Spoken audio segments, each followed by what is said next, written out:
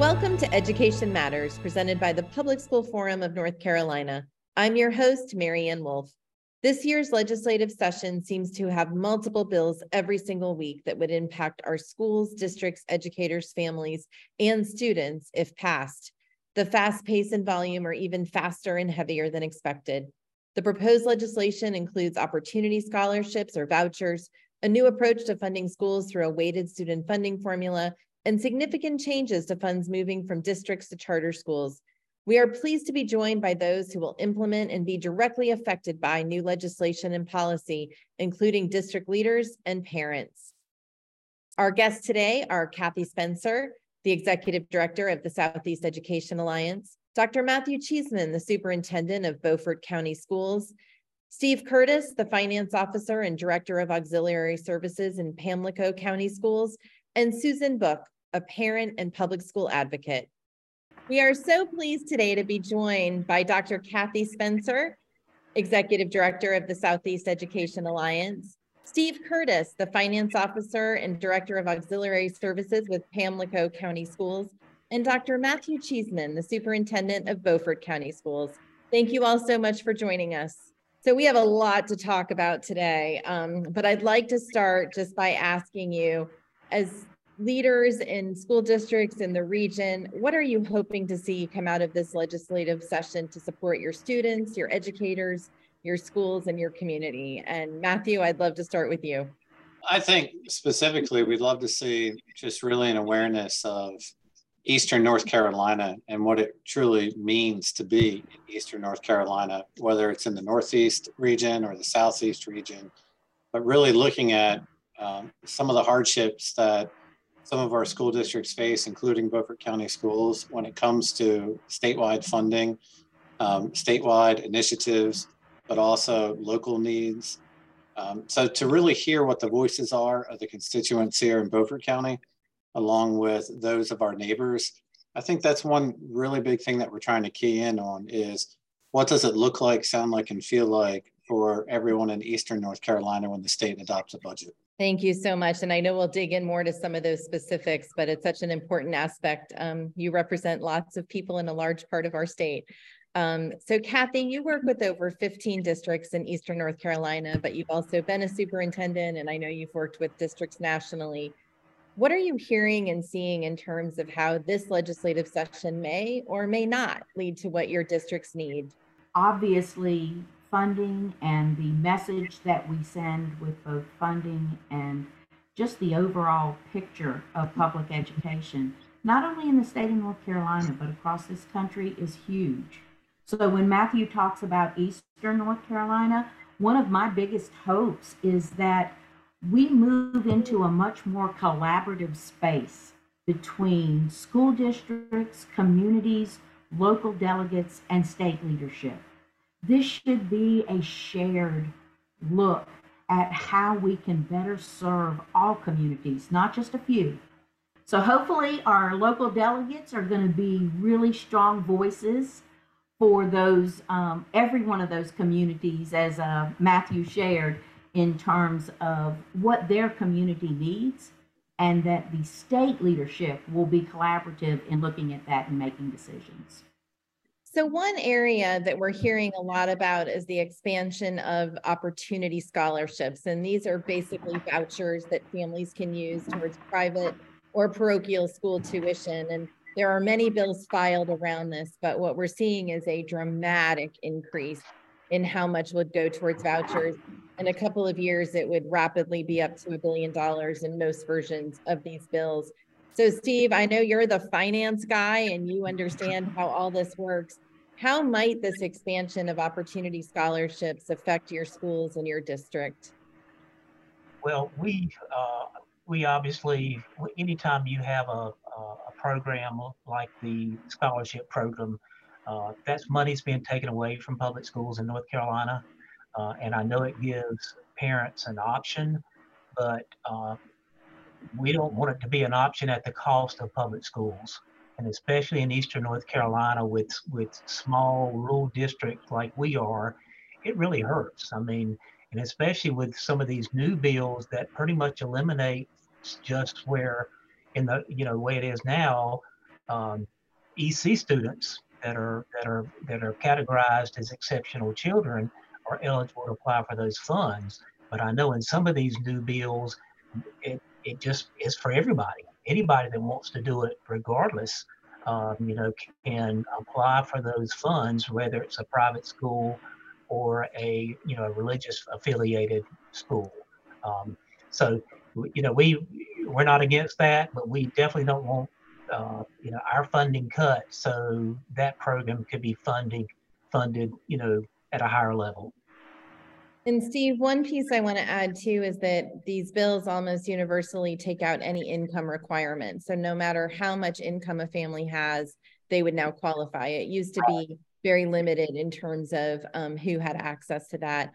Matthew, we're seeing from a lot of rural districts in Texas a fear of hurting their communities because of the roles that schools play. And it's not one political party or another when we look at these Texas rural leaders standing up. It's across the board, really just saying this is going to hurt our communities very badly. I'm wondering what you anticipate being from rural North Carolina. And let's not forget that 80 of our counties, of our 100 counties, are rural. So you're not alone in this either. Right. Well, there are many times that I believe our state legislators believe they're doing what is best for all. And at times they leave out your local communities, including your county commissioners. And oftentimes rural school systems are funded even at the local level based on ADM. So in short, as you may have this population of movement, that may actually impact our local funding as well based off of loss of students. But you may actually create an imbalance in schools, especially in rural North Carolina where we are. Where those who have the means to move versus those who don't.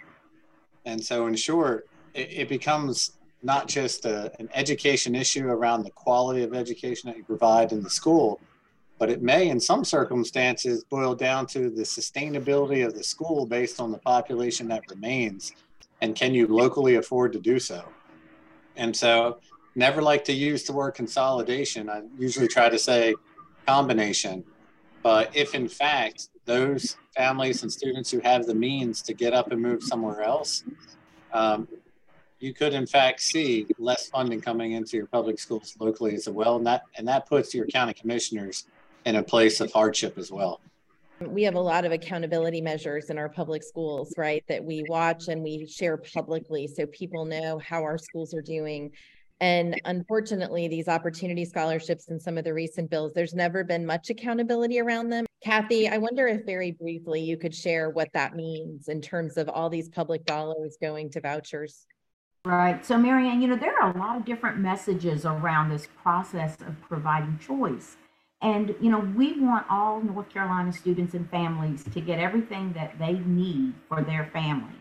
However, if we look at this program, even as early as 2016, when the program began that forward funding model, the number of scholarships that are being awarded has never fully expended all of the dollars being put into that pot.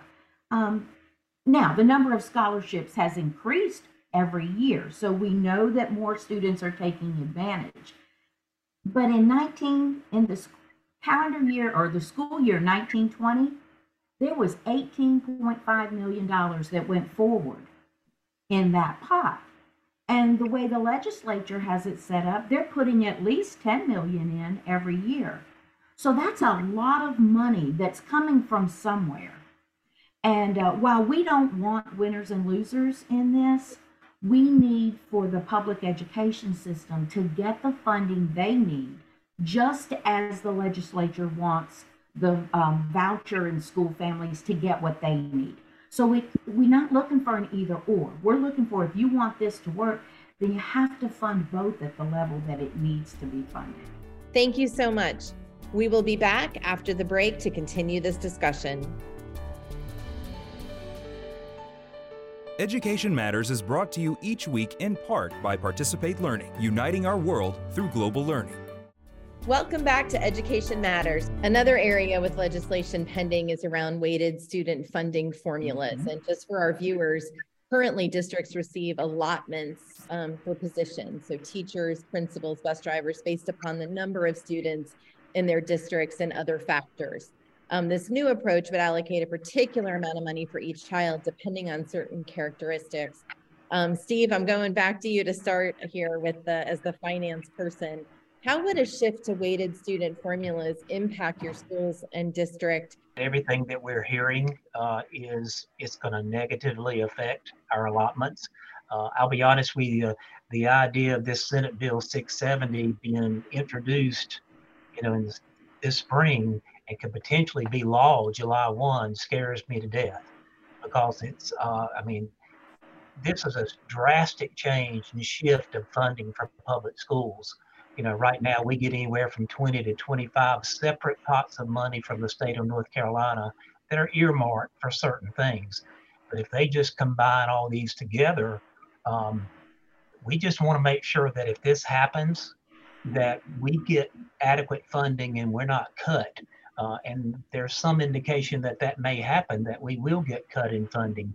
And in Pamlico County, we can afford that. The state allotments are our biggest percentage of funding, for our school district. And so if we lose any kind of substantial amount of money in state allotments, that's going to hurt us very bad. How would you recommend the state approach a significant shift like this that involves a lot of people? In Beaufort County, based on the weighted system, we project that we would lose nearly $1.3 million of funding. And that is absolutely crushing in a rural school system. And for other districts in the eastern part of North Carolina, they could lose anywhere between that and up to $10 to $13 million based on their size and population in a weighted system. So there have been conversations about how a weighted system really, once again, brings out the areas of poverty and what that looks like. And this may not be the best opportunity for those areas in those school systems. I'm not certain in this moment of our current conversation that every legislator knows how their individual community would be impacted by a weighted system right now. So I think there needs to be larger conversations at the state level with local employees and those who govern to make sure they truly understand the impact of a weighted system. What do you want our listeners to know and also policymakers to know about what this means for kids every day? We really need to be more collaborative in this space. We need to have conversations about how we make sure all students are provided. In the Southeast region, 15 school districts, 4 of them, based on the most accurate data that I have today, 4 of them would have at least a hold harmless and increase with a weighted formula. 11 of them would lose their funding at the current level. And we know that the current level is not giving them all that they need. But goodness, it certainly is the floor to what they've had up to this point. So to yank the floor out from under would just be really, really difficult for them to come back with. I believe that we have the opportunities and people in place to make this work. We've just got to be very intentional about it. From the classroom all the way to the boardroom, we do have some really strong proponents for our education work in this state, and we've just got to keep it moving forward. Thank you all so much. And I just appreciate your varied perspective, Steve, from the finance side, Matthew, as a superintendent, and Kathy working across many districts. It's great to have you here today. We are now glad to be joined by Susan Book, a parent and public school advocate. Welcome, Susan. When you learned about the Senate and House bills around expanding our state school voucher program, what stood out to you as a parent? The first thing that stood out to me was the sheer amount of money that they were willing to spend on the private sector. And yet we have so many needs in our public schools, and yet we're willing to spend so much of our money on a private sector. It shocked me because of just the high needs that are there. But it felt like a really big step backwards for families like mine. Families like mine in the 1960s and the 1970s fought really hard for the right to attend a public school with their peers. And it wasn't until 1975 that disability families actually won that fight. Seeing us move back to putting disability children back into a private sector, back into homeschools, felt like a step backward and not a step forward. We know that some of this legislation will soon lead to over $1 billion a year in vouchers, even though we leave some of that money on the table right now that is not being used. Can you speak a little bit to the opportunities and the services available to students with learning differences in the public schools and how that compares to private schools? So at a public school, you can get a diagnosis. You can actually get evaluations done on whether your child might have a learning difference, whether they might have a disability like autism or ADHD. And then that triggers a wealth of hopefully services that can range from having a speech therapist come visit your child. They can take them out of the classroom and have a private session there, or they can actually build in your speech therapy within your classrooms. That goes for occupational therapists as well. My son benefits from a one-on-one. So my son has an aide that goes with him and helps him access a general education curriculum, wherein if he didn't have that aide, he would be stuck in maybe a more segregated classroom that was more specialized. But because he has someone who helps him with his anxiety, his inability to maybe take notes, he can access an entire curriculum that he may not have had access to without that aid. And if I'm not getting the services and resources I need, I have recourse. I can move that up to a chain of different people to make sure that my son is getting everything that he needs. Right now, a large amount of those opportunity scholarships actually go to private religious schools. And so those requirements do not funnel through necessarily to those private schools, and that can make a big difference. I wonder if you could talk a little bit more about how these bills, as they describe expanding school choice, what would you like to see when it comes to school choice? I want the choice to know that when I move schools, that school is going to have the resources and the services that my child needs. That's the choice that I prefer.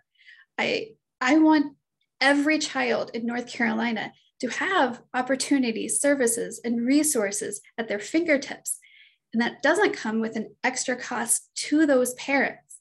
We forget that sometimes in the private sector, sometimes these schools that might say, we serve our disability students, but it comes at a premium. That aid at a private school would cost me $15 an hour. I may not have access to an OT or a speech therapist. That would also come out of my own pocket privately and not free from the school. All those services I named in the public school come at no extra cost to me as a parent. And that's amazing. We are in an impossible choice when our schools are not funded.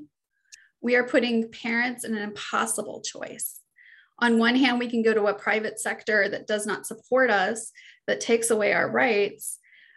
But on the other hand, we are in a system that is so badly funded that our kids aren't getting the services they need. It's hard to fight for those rights unless you have a lot of privilege and a lot of time. And so we're stuck in the middle, not knowing what to do. Susan, thank you so much for what you do and for lifting up voices that may not be heard.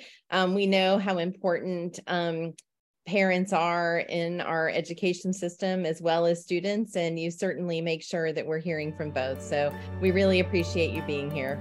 After the break, this week's final word. There are a few days that go by that I don't have a moment of appreciation for the beauty around us in North Carolina. The trees, the hiking trails, the flowers. It's quite amazing. I seem to notice it even more lately as spring has taken its time. As I had another of these moments recently, I was struck by the juxtaposition of this beauty and what is happening in our state government. It does not matter what political party you support. It does not matter what your key issues are, mine being education, or what zip code you live in. The policies under consideration will impact your community for years to come, and it's critical that we all pay attention. So far in 2023, the North Carolina Supreme Court has reversed multiple decisions made by its prior majority, driven by partisan politics rather than judicial precedent. Over 1,600 bills have been introduced so far in our legislative session, 1,600, with many of them having the potential to make dramatic changes to our governance structure, reproductive rights, transgender rights, access to medical care, and funding and support for public education. We are at a place where we have to decide what we want for this beautiful, special state, and I have a few questions for each of you. Do we believe in democracy with a separation of powers and checks and balances? Over the past few months, our Supreme Court, which is now selected by partisan election, decided to reopen and change the ruling on several cases that were decided only this fall. Recently, the Supreme Court decided to uphold voter ID requirements, allow gerrymandered voting districts, and remove voting rights for some citizens. And they will soon reconsider the November 2022 ruling in the Leandro case that would require the state to comply with the constitutional requirement to adequately fund public schools. Do we believe that taxpayers should fund private schools? Both chambers have introduced legislation to expand the Opportunity Scholarship School Voucher Program, which would allocate over $500 million public dollars at a minimum annually to subsidize private or parochial school education for any family in North Carolina, regardless of their household income. Students from low-income families already have access to vouchers under the current program, which receives about $133 million in state funding. A significant portion of the new funding for this program would likely go towards wealthier children who are already attending private schools. More than 90% of students currently receiving vouchers attend religious schools, and schools receiving vouchers are allowed to deny admission to students based on religion, beliefs, sexual orientation, gender identity, or academic performance. Private and parochial schools receiving public dollars are held to very minimal reporting and accountability requirements, making it nearly impossible for parents, community members, and policymakers to have information about their performance. Do we care about our rural communities? Rural communities in Texas and other states have opposed legislation that would send public dollars to private schools, arguing that vouchers would decimate their schools. In North Carolina, 80 of our 100 counties are rural and should take note of those concerns. In these communities, the school district is often the largest employer, and public schools are the hub of the community. People come together for Friday night football games. The school auditoriums are the main cultural outlet, and students have opportunities for college and career pathways that support the local economy. With school funding already in short supply, our rural communities would be disproportionately harmed by vouchers that would redirect critical resources to private schools. Do we value each person in our state? Many different pieces of legislation under consideration are specifically designed to limit talking or teaching about our history, race or racism, and gender or sexual orientation. While private schools that accept vouchers may limit the kinds of families, educators, or students who are at their schools, our public schools are designed and required to educate every child. Students and families fear what could happen if these pieces of legislation are passed. I hope that each of you will ask yourself these questions. Please pay attention to what is happening before our eyes. It does not matter what party you are in or even who you voted for. The full impact of these proposed changes would be devastating. We would not have the democracy we cherish. We would not have the schools our kids and families deserve. We would not attract businesses to the state. I encourage you to ask a lot of questions of the people you entrust with leading our state. Thank you for taking the time with us to learn and think about education. That's all for today, and we'll see you next week.